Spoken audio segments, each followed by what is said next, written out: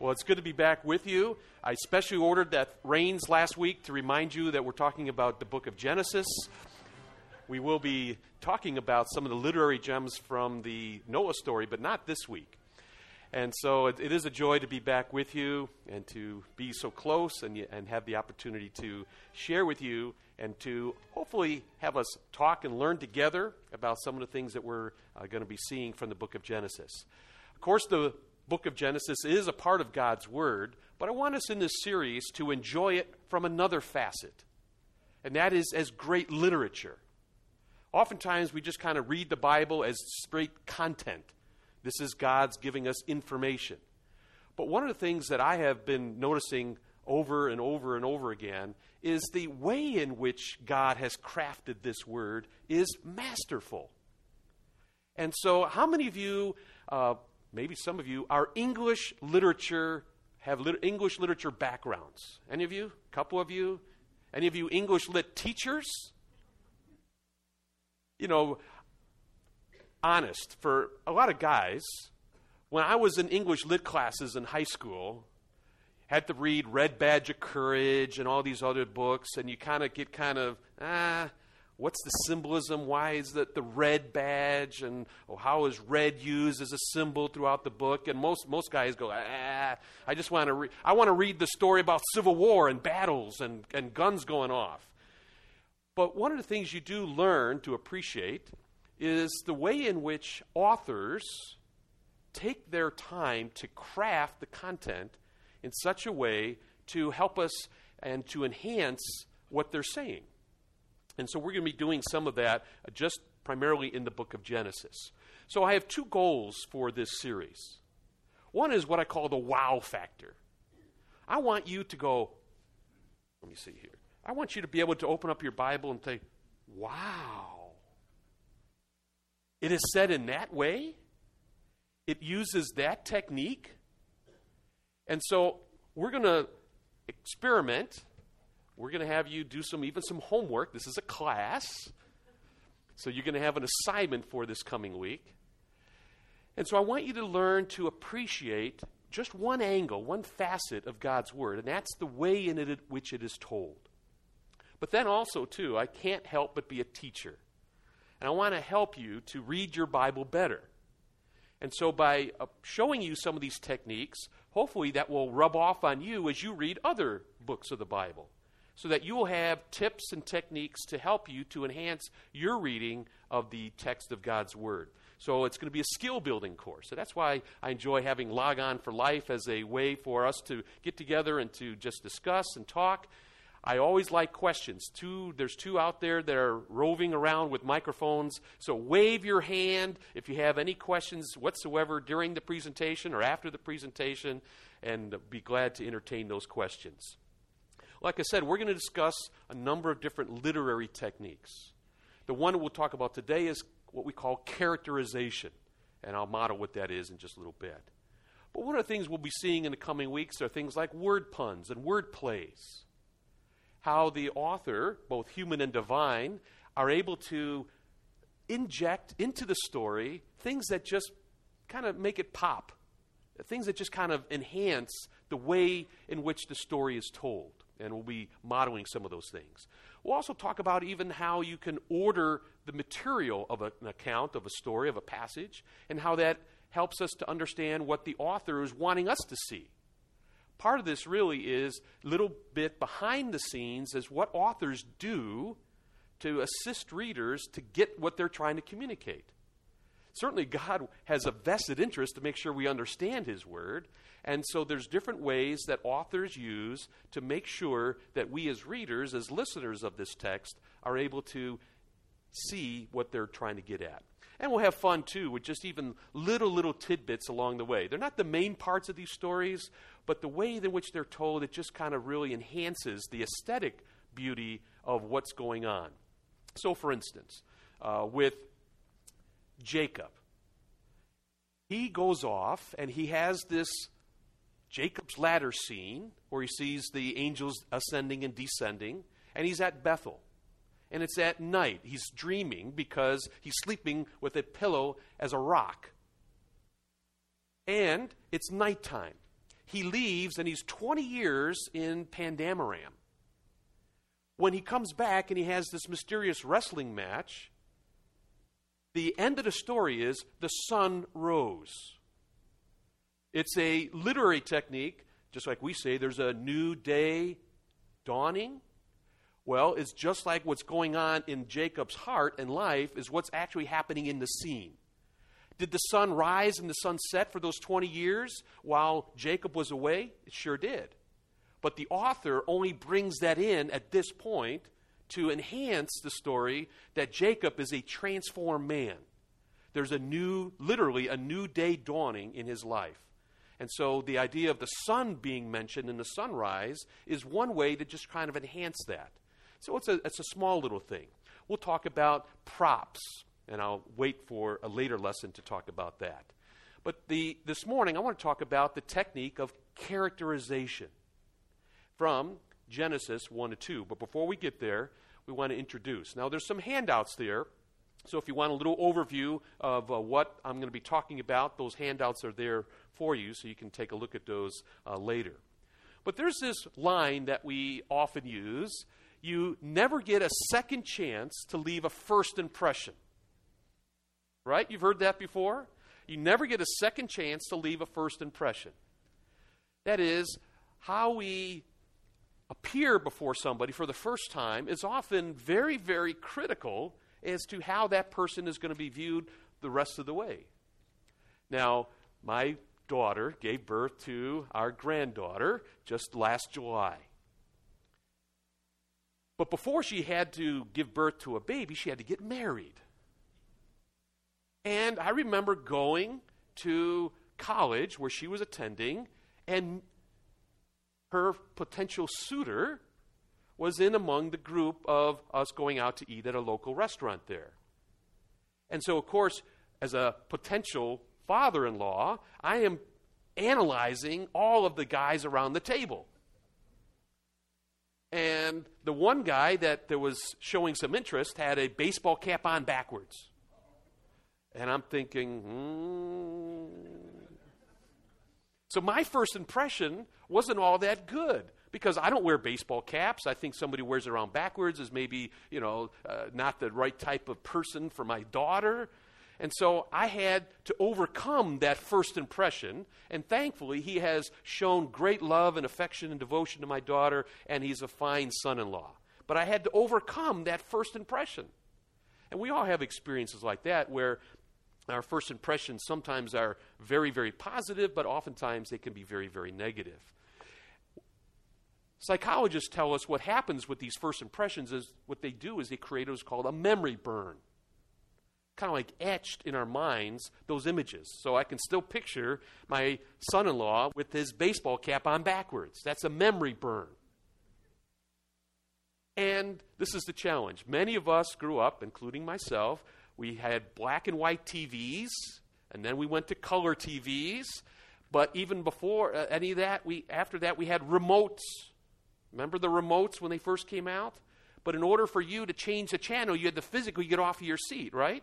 You had to get off your seat, turn the channel, and it was only in Chicago 2, 5, 7, 9, 11, and 32. That was it. So you had 6 channels. Now, I imagine most of you have televisions at home and you have a remote. How quickly now can you scan through the channels?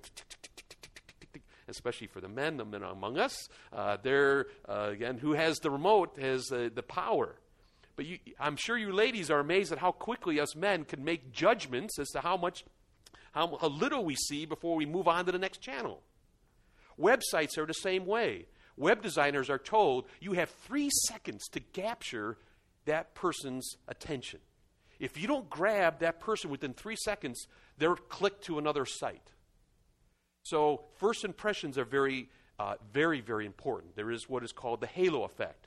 You want to create such an effect that even if a good impression, so that even some of the more negative elements are overshadowed by the positive ones. So these are all techniques that happen with marketing. Some of you, this is the first time I've ever been in your presence. First time you looked at me, you take 3 seconds, you evaluate me. But I do the same for you as well. That's human nature. we're always evaluating and looking. Is this person of equal social status? Is this person better dressed that I want to cozy up to that person to make sure that I can use and benefit from such a social relationship? We're doing this all the time.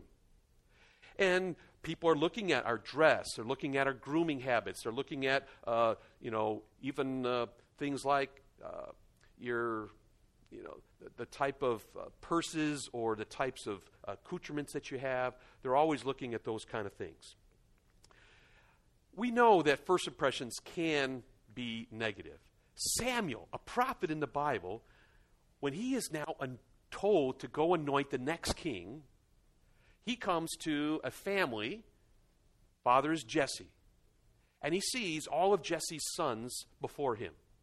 The first time he sees the oldest, Eliab, what does he do? Oh, that's the next king.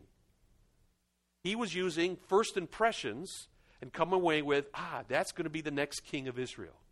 But Samuel was wrong.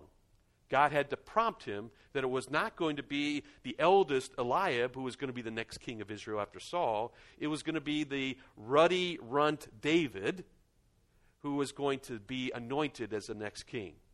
So even prophets can be led astray by first impressions. But when we think about things in the text, the Word of God, authors have great care in making sure that they portray the characters that we encounter in the text in such a way to create a good first impression. So that's really what we want to talk about. This is called characterization. Authors, when you think about it, have very limited amount of time to tell their story. Now, I'm 51 years of age. If you were to ask me, give us your life story, I could take 51 years to tell you my life story, including the times that I slept for 8 hours a night. That would be rather boring. What would I have to do? I have to cull through all of the events of my life, and I have to pull together little pieces and snippets of what I've gone through and lived through, and use that to tell you who I am. When we think about the Bible characters, some of them live very long lives. And so we only have a limited amount of time and a limited amount of space to be able to give the reader what they're like. So it's like selective information. And that's what authors have to do. They have to select what pieces of information they're going to share to you as a reader. But here's now where I want us to explore.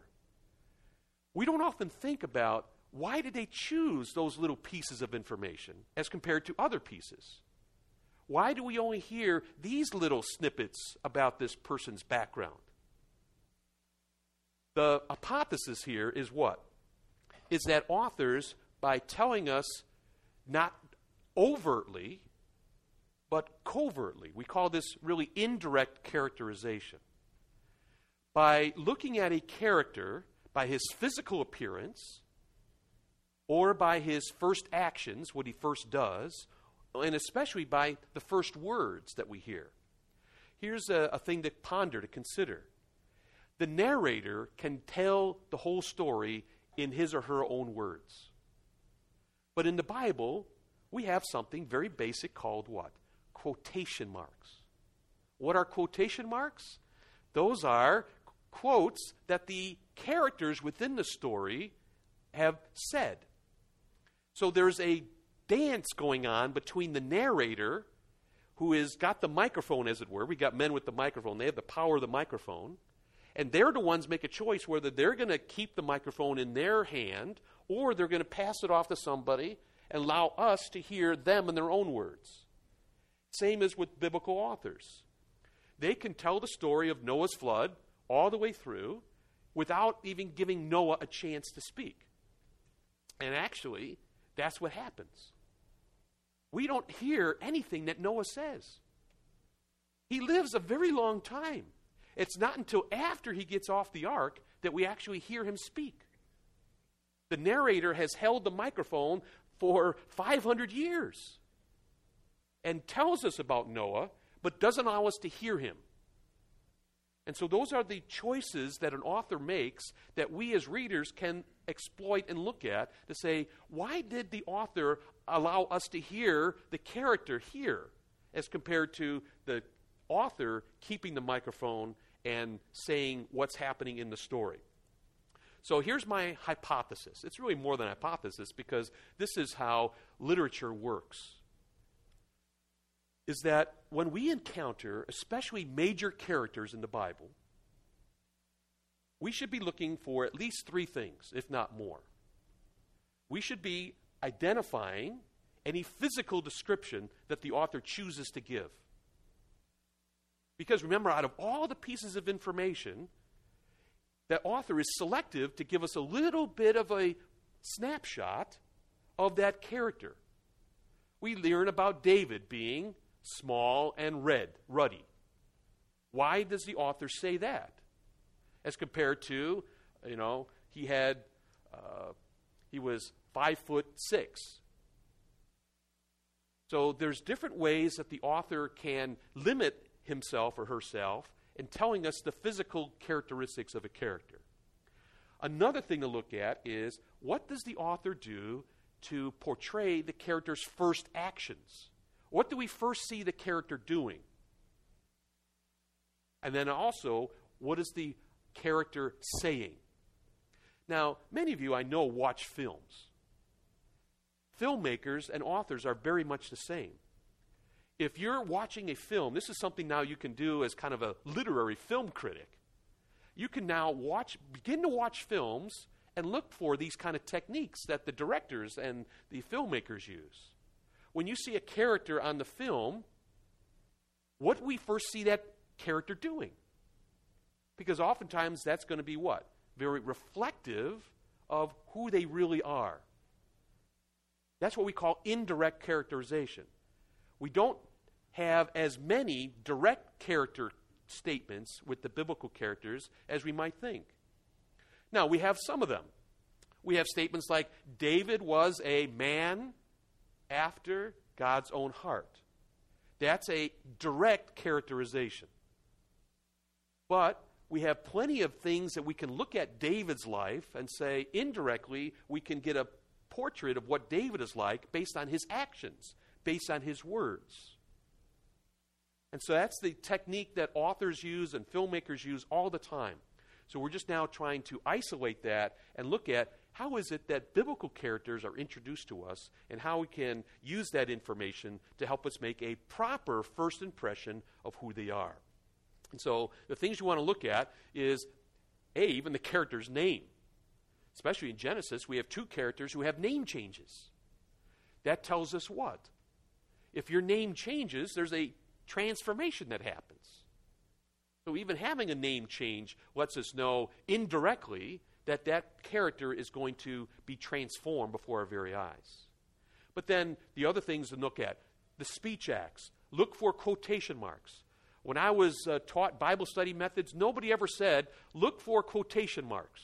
And ask the question, why did the author allow us to hear the individual, the character, in his or her own words? That's an important question to ponder. Also, the physical description, as we talked about. And then, what are the first actions? So, let's do some experimentation. Here's a little snippet from Exodus chapter 2. So we're going to experiment. We're going to go outside of Genesis first to prove it, and then we will look at how it works in Genesis with Genesis 1 and 2. Here's Moses. Actually, before it, there is one little physical descriptor that is given. The only physical descriptor we have of Moses when he is born is that he is a good child. That's the only physical description we have, that Moses is a good child. We'll come back to that. But here is the text of Moses' account in Exodus chapter 2. And here's what's interesting. Who's the author of Exodus? Moses. Here he is telling an autobiographical background of his own life. So guess what? He can choose whatever he wants. If he wants to portray himself in a very positive light, he has the microphone in two ways. So here, Moses is introducing himself to us, as it were, of course, under divine inspiration. But look at the details that are here, and let's see if we can see some indirect characterization. What I have here in yellow is his first actions. In green are his first words. And we've already isolated his physical descriptor as that he is a good child. Not very helpful, but at least we have that one statement. So I want you to look at those 3 or 4 verses. Look at his first actions, in yellow, and begin then to analyze, what does that tell us about Moses? If these are the first activities that we see Moses doing, how does that help us to see Moses in a certain way? What does that tell us about Moses? And then look at his first speech act, the first time we actually hear Moses' own words. And what does that do to indirectly give us a little glimpse as to what Moses is like, what makes him tick? So take a look, and we'll have the guys with the roving microphones, and see if you can make some observations about what these first actions of Moses and his first words let us see about Moses' character. Now, before we get there, earlier I mentioned that the text mentions that he is a good child. Now, why would that be something that would be shared about a child? Aren't all children good? My wife's got pictures of my grandchildren, my grandchild. She's a good child. Isn't every grandchild good?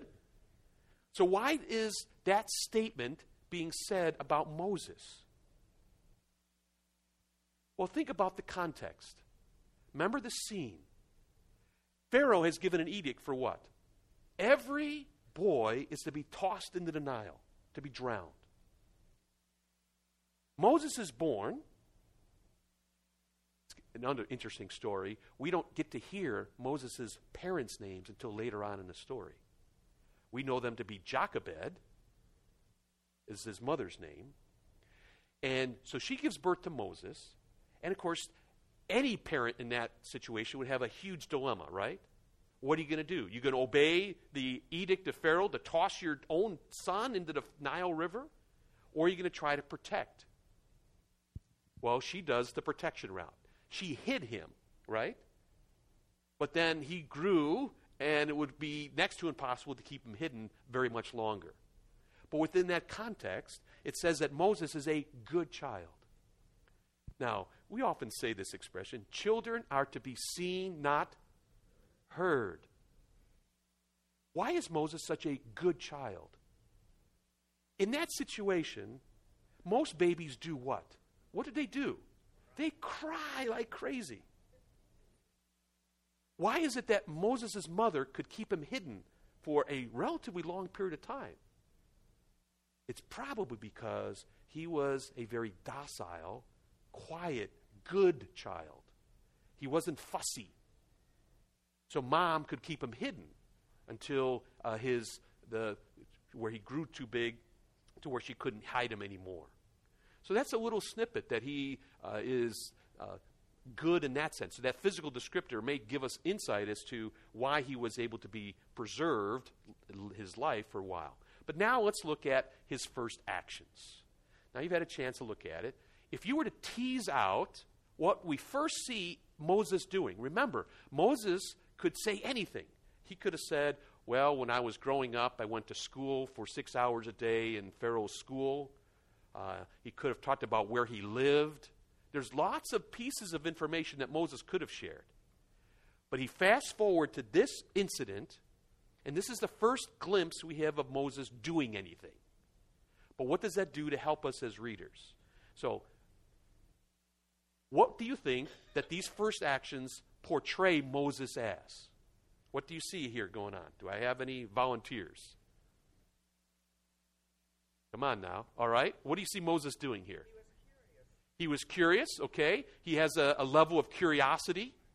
We see that curiosity factor there. We're going to see that later on when he sees a burning bush. He's curious why the bush is on fire but doesn't burn.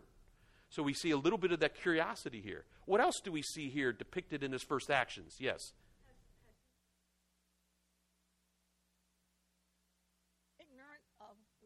Has he been ignorant of the fact that the Jewish people were his people?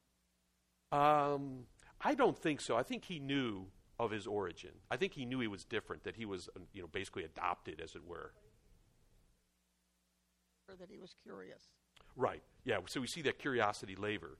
So he goes out to where his own people were, and he watched them at their hard labor. He saw an Egyptian beating a Hebrew. All right? One of his own people. So again, he's identifying with his own race. But glancing this way and seeing no one, he killed the Egyptian and hid him in the sand. Remember, this is the first thing we see Moses doing. He goes out one day, and he's looking out over the mass of his people, and what does he see? They're being mistreated. So when he sees mistreatment, what does he want to do? He wants to jump in. And what does he do? He jumps in. How does he jump in? Feet first, mouth first, fist first? He is a man of action. So we'll tease that out a little bit more. What about his first words? It says, "Why are you hitting your fellow Hebrew?" What well is Moses tapping into that these words come out? What's driving this question? Kind of already teased it a little bit. Why does he ask this particular question? Right. So he has the true. Right. He noticed. Right. And now he's. Right. So why are you hitting your fellow Hebrew? We might call this justice-oriented, right? Some of you have children, remember when you were raising children, that were very justice-oriented. Susie got that piece of the pie. My pie is a little smaller. I want the same size piece as my sibling, right? You've had children like that, justice-oriented. Moses is seen as justice-oriented. He does not like to see what? Any abuse. So let's tease this out then. The first action is he looked out on his people's burdens.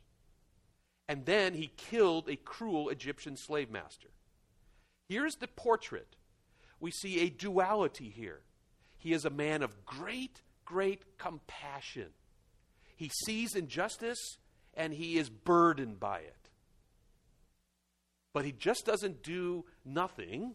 He just doesn't have a swell of emotion that just sits there. He jumps in. And within that jumping in, he's not thinking straight, is he? Because what he does is he murders an Egyptian. And so really what's driving that, he sees injustice and he gets angry. And in that anger, he kills the one who was abusing a fellow Hebrew. And so we see this combination of compassion and justice and anger. But then the first words, why do you strike your companion? He is justice-oriented. Now think about it. Why would Moses want to share these first actions and these first words? How does that help us the rest of the way with our first impression of Moses? Is Moses very compassionate? I would say very much so. Remember, he even says, kill me, not punish the people. He was willing to lay down his own life to take the punishment for the sins of his people. He is a very compassionate individual. Is he also got an anger issue? What happens when he's leading the people in the wilderness? He is told to speak to the rock, and what does he do? You rebels! And he strikes the rock twice. And that is what prevents him from going into the promised land. That anger, which surfaced early on, is something that he's going to struggle with, as it were, later on in his life. So the portraits of Moses being compassionate, portrayed early on, portrayed through his whole life, and the anger is also there. So this is what's interesting. With biblical characters, human characters, we often get this duality. We see a good trait, but we often see what we call their Achilles heel. What is it that trips them up? With David, the first actions we see that he's a musician and he's a warrior. David is a psalmist, associated with many of the Psalms, so he is a songwriter. But he also is a warrior and a shepherd. He's a leader. Well, what are the first words that come out of David's mouth? We are introduced to David in 1 Samuel 16, but he doesn't speak until chapter 17. The first words out of David's mouth are very interesting. He does say, how is it that this man could defile the armies of the living God? Talking about Goliath. So we see that expression of what we know of David to be what? A man after God's heart. So he sees this giant, Goliath, taunting the God of Israel, and he says, that bothers me. I am a man after God's own heart. But what is it that David says before he makes that statement? All around the camp, news is making its way around that King Saul is going to reward the man who goes and tries to challenge Goliath. He's going to give him his daughter in marriage and make him tax-free. I mean, that's a good incentive. So David's first words that we hear is, what shall be given the man who does this? We see a man who has some selfish desire. Does David have selfish desire portrayed through his life? He takes a census. He wants to know how many men he has. He wants Bathsheba, who he sees one night as he's out on the roof of the temple complex or the palace complex. So that duality of David is there as well. We see the good trait. He is a man after God's own heart, but he also has this Achilles heel that's self-serving. So we see the same with Moses. So these are the things we there. So the characterization that Moses has indirectly is that he is a justice-oriented, compassionate individual who looks out for underdogs. And guess what? The next account, he does the same thing. When he is found out, he flees and he goes to Midian. What happens when he gets to Midian? There are some girls who are trying to take care of some sheep, and they're at the well. And what's happening? Local shepherd men are not allowing Zipporah's, the Zipporah and her sisters, Jethro's daughters, to be able to have access to water rights. So what does Moses do? He sees injustice. What does he do again? Jumps in and helps out the girls to make sure that their flocks are watered. And then when the daughters go home, you know the rest of the story. Why are you home so quickly? Well, we had somebody rescue us. Oh, why didn't you bring them home? See, Jethro was looking. He had all these daughters. He was looking for a son-in-law as well. And that first impression made a deep impression upon him. Moses is justice-oriented. He sees underdogs, and he goes all in to take care of them. Whether it's a Hebrew being abused by an Egyptian slave master, or it's women being abused by local thugs, as it were, who preventing them access to the water well. So that characterization of Moses carries itself all the way through. And as we said, we see the portrait of anger. And so this is the perfect portrait, snapshot. If I were to show you a picture of Moses and to briefly describe him, I would say he's compassionate, he's got a bit of an anger issue, and he is what? He is a perfect man because he's justice-oriented to do what? What is Moses most associated with? The law. What better to give the law than somebody who is justice-oriented? Moses is the perfect human that God selected to be the one, to be the mediator, to give the law. We see Moses as this justice-oriented individual, and God likes underdogs just like Moses. So Moses is the candidate that God uses to give the body of laws to his nation. So you see how this works? So now let's take a look at what's going on with Genesis 1 and 2. I'm going to tread lightly here, but I think you see what I'm going to do. If this works with human characters, what do we walk away with when we look at God? God is a character within his own book. So how do we form a first impression of God? Well, we have to look at what? We know he doesn't have any physical descriptors, but we can look at what? His first words and his first actions. So let's do our characterization technique on God. Here is what we see happening in Genesis 1. Now, I encourage you to bring your Bibles. There's some Bibles here on the table. For today, I'm going to portray a lot of this for you, but I want you to bring your Bibles so you can see this on your own. But in Genesis, here's the first times we see God doing something. What is it that he does? God said, God saw, God separated, God called, God called. Now I'm going to summarize what's happening here. So these are the first actions that we encounter that God does in the opening chapter of the Bible. So how can we then use this information to help us see how God wants himself to be portrayed? How he wants us to see him?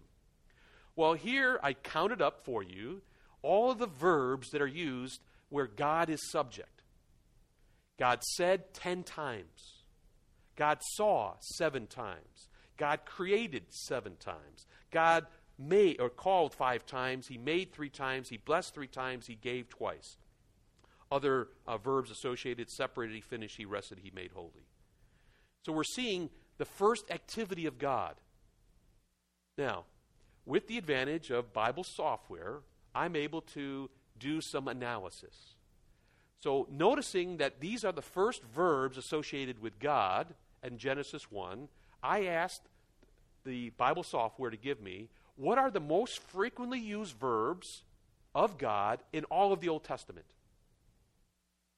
So now where God is the subject, what do we have in the text that God does all the way through from Genesis to Malachi? Well, I think you'll be surprised. The number 1 verb associated with divine activity is God said.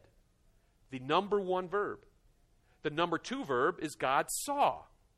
The number 3 verb is God gave. The number 4 verb is God made. The number 5 verb is God called. You see what's happening here? Is that Moses, in portraying God's actions, is making sure that we get a glimpse of what God does all the time.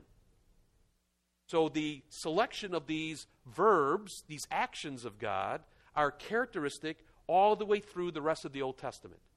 The number 1 activity that God does is he speaks. He's a revelatory God. And he also is a what? A seeing God. And we're going to notice that in future lessons when we see what God sees. But then God gives. He's a giving God. He makes. He calls. These are things that we see. Other things, the repetition of the word created. He 7 times pronounces good. I call that a theology of celebration. All of this shows that God is a God of order. He speaks. He organizes. He calls. He gives. All these things are there. And we can see some of this order in how the days are put forth. Days 1 to 3 are one grouping, and days 4 to 6 are another grouping.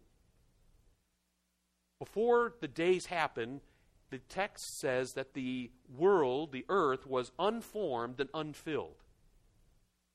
Now, we're not getting into the science of that. I'm just getting into the literary structure that's happening here. The first 3 days show us the stage. These are the days of forming. So what do we form? We form light, day 1. We form the firmament, day 2. We form land, sea, and plants. But they are what? They're just the habitats. We're forming the first 3 days, but what are we doing in days 4 through 6? We're filling. So notice now we have the correlation between day 1 and day 4. What are the light bearers? We have sun, moon, and stars. What are the things that live in the firmament? Well, the sea life and the birds. What lives on the land and the sea? Well, especially in the land life and man, so all the animals. So we have days of forming, and then we have days of filling. So it shows us, once again, the portrait is we have a very orderly God. What's intriguing, too, in terms of characterization, if you look at Genesis 1, the word God is repeated 35 times.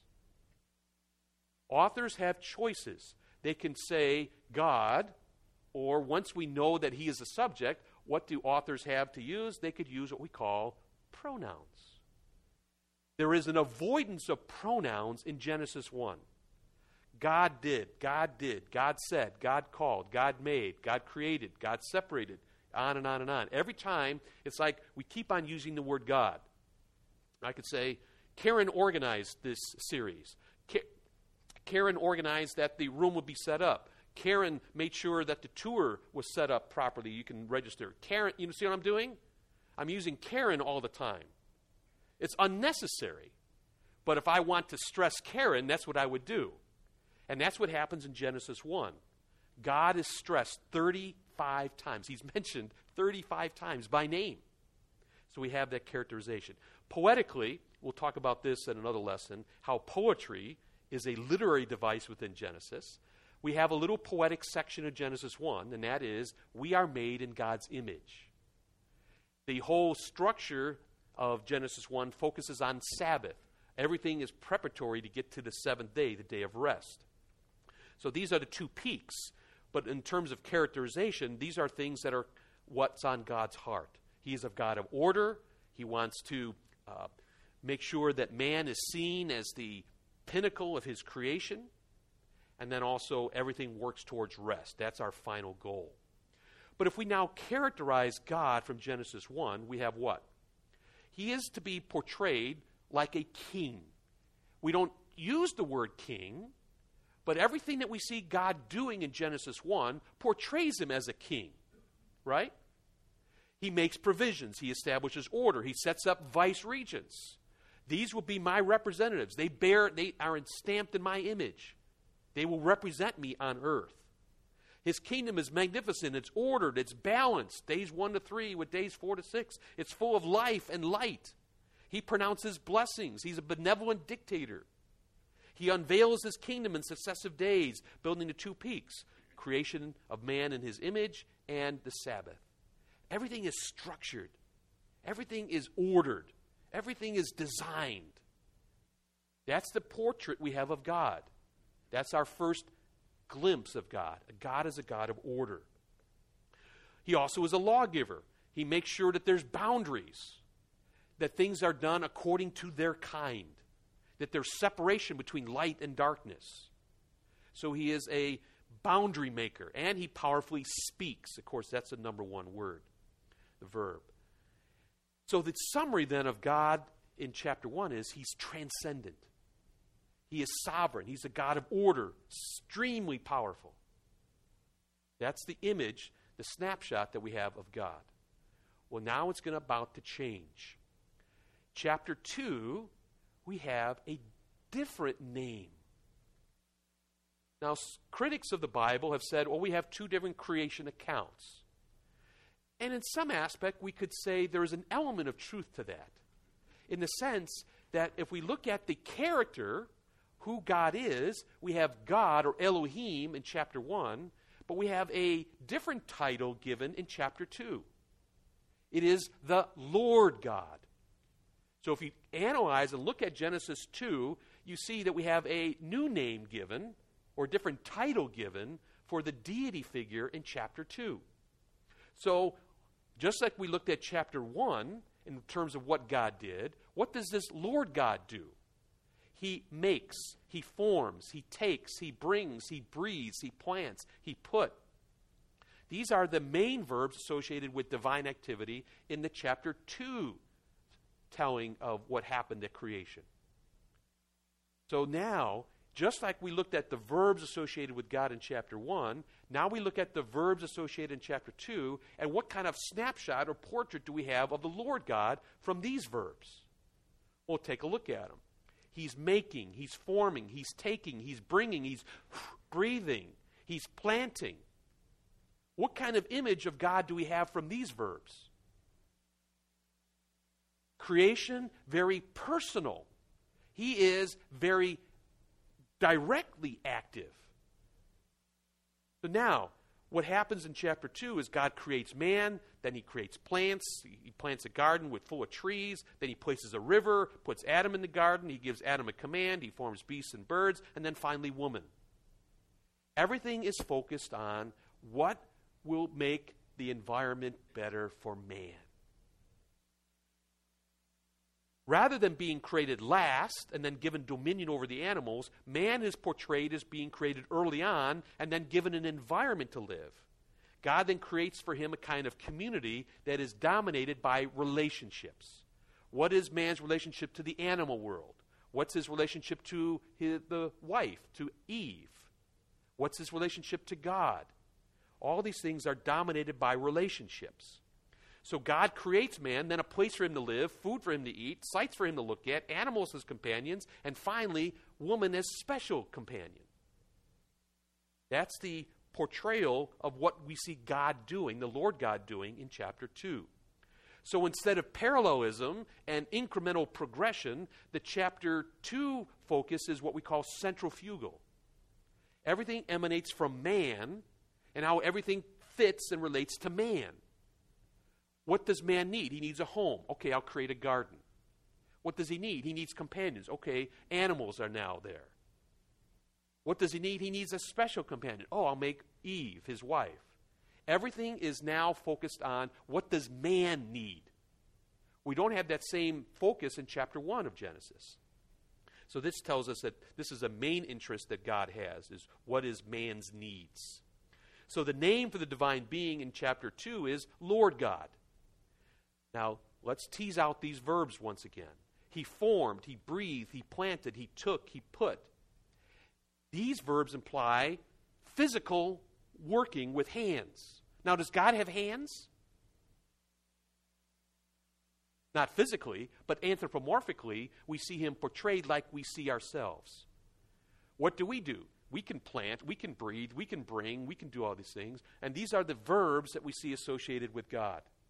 So what we have here is a portrait of God as a very personal being, very much concerned about others. And so we picture then the metaphors a little differently. We see him as a potter. We see him as a gardener. We see him as a father giving lands to his sons. Those are the images we have. Remember what the image was of chapter 1? God is king, Lord, sovereign. What's the image we have of God in chapter 2? He's a loving father. He's a potter. He's a gardener. Much more intimate, much more personal. So now, the impression that we get of God in chapter 2 is we have a very human kind of divine being. He's not human, but you know what I mean. He is benevolent to an extreme degree. So now, what do we learn about God? Chapter 1, God speaks to man, but it's almost like he's standing above man. And he's shouting orders to him from above. But in chapter 2, it's like he has what? His arm around man, leading him, bringing him, placing him in certain locations, and bringing his special companion to him. There is a very gracious, intimate relationship between God and man. So now, I know this is a very, very weak analogy, and I apologize in advance. But in chapter 1, we might have God seen as a law-abiding Republican. Orderly, there's clear distinction between the divisions of government, and there's clearly defined roles. In chapter 2, he is seen as a liberal Democrat. He is philanthropic. He plants a garden, gives him trees for food, provides him with water and precious minerals, and finds him a helper. So is God Republican or Democrat? The portrayal is he's a little bit of both. He is both orderly and sovereign and divine and powerful, but he also is very intimate and loving and personal and cares for people. That's the first impression we get literarily, character-wise, of who God is. Now, I think it's important that the order is first. What's the first glimpse we get of God? He is king. He is Lord. He's sovereign. We don't see him first as a elderly grandfather sitting on a rocking chair just dispensing gifts. We see him first as a sovereign Lord. But we should not walk away with only that impression of who God is. We also need to very quickly balance that with the God that is very personal and very intimate. So, if man is to exercise dominion, like we see God giving to us in chapter 1, we are to then operate like God does, with order, with structure. But we are also to imitate the Lord God, which means we are to be philanthropic and generous and loving and personal and caring for others. And we must care about man's relationships and environment. So we are to be both. So if we review then, we see in chapter 1 the transcendence of God through his actions. In chapter 2, we call the immanence of God. We see his presence. Sovereignty is stressed in chapter 1. Intimacy is stressed in chapter 2. The names are different. It's Elohim in chapter 1. It's Lord God in chapter 2. So we're clearly knowing that we're identifying a character and using different terms. We have male and female, chapter 1. What do we have in chapter 2? Their names. See, again, the change to personal. Adam and Eve, we know them by name, not just male and female, by gender. God creates and speaks, chapter 1. He forms, he breathes, he plants, chapter 2. So these are things that are focused on in these chapters. Let's wrap things up. The Gospels give us a fourfold picture of Jesus. Why do we have 4 Gospels? Why don't we just have one that tells us the life of Christ? Well, Jesus is so important that it takes 4 Gospel writers to give us snapshots of who Jesus is. And if we study the Gospels, we can take a look at Jesus from 4 different vantage points, right? Matthew portrays him as king. Mark as the servant. Luke as the Son of Man. John as the Son of God. And we can have great Bible studies analyzing how each of the gospel writers gives us a snapshot from a certain angle of who Jesus is. Is Jesus a Son of God? Yes. Is Jesus a Son of Man? Yes. Is he a servant? Yes. Is he a king? Yes. He's all of those and more. But it takes 4 gospel writers to tell us that. Well, we don't have 4 books telling us about God at the beginning of the Bible. We only have 1, but we have 2 chapters. And these 2 chapters basically, in essence, do what the 4 Gospels do for Jesus. They give us the most important portrait of who God is. We see him, first of all, as transcendent, and then we see him as personal. And that's the order of how we are to see God. So our first impressions, then, are that God is both sovereign and gracious. Probably 2 of the most distinguishing characteristics about God. If we were to ask people, the man on the street, woman on the street, what are the 2 main qualities of God? I think we'd say God is sovereign and God is loving. Right? And that's how Genesis portrays him. God is sovereign, but he's also loving. And that's the way that the character of God is introduced to us in the Bible. So we look at his first speech, let there be light. That's a revelatory God. He wants to reveal himself. And then his first actions, he creates, he speaks, he orders. Chapter 2, he forms, he plants, he places. And here's the walkaway point about this first character that we are introduced to with God. He is sovereign and powerful, but boy, does he love us. He is concerned about us. And that's the portrait we have of God. So now, some homework for you. Next week, when I start, we're going to talk about Abram. I want you to look at his first actions. I want you to look at his first words. And I want you to look at any physical descriptors that the author of Genesis, Moses, gives us about Abraham. And we'll talk about this technique. Because this is a technique that I want you, a skill building, that I want you to walk away with, that you can use now for other characters of the Bible. Like David, like Joshua, like Daniel. And you can now use this technique to help you to enhance your own understanding of God's Word. Father, thank you that you even use these techniques that are used by authors to characterize people within these words. And how you characterize Moses as justice and loving and compassionate, but also somebody that struggles with anger. But he is the one that you use to give us the law. And as we see the portrait of yourself in the first opening chapters of the Bible, We see you as sovereign, as Lord, but we also see you as loving and caring and personal. So, Father, help us to have this right first impression of you and to learn how to read these texts with better clarity and insight for ourselves. For this we pray in Jesus' name, amen. Next week we'll talk more about other techniques, but yes? I take it completely. Well, that's the whole thing. Genesis 1 and 2, I hate to break it to you, are not written to combat evolution. They're written to introduce to us God. And here's what I say. I think actually we are distracted by those scientific arguments to get at what the author really wants us to see, which is God. We are introduced, as we open God's Word, to who God is, and we're concerned about how it happened rather than who did it. The author of Genesis is clearly focusing on who did this. And so if we are to pay homage to what God has given to us, we need to understand that the first opening chapters are mainly about who God is. All right, thank you. Karen. Jane, thank you.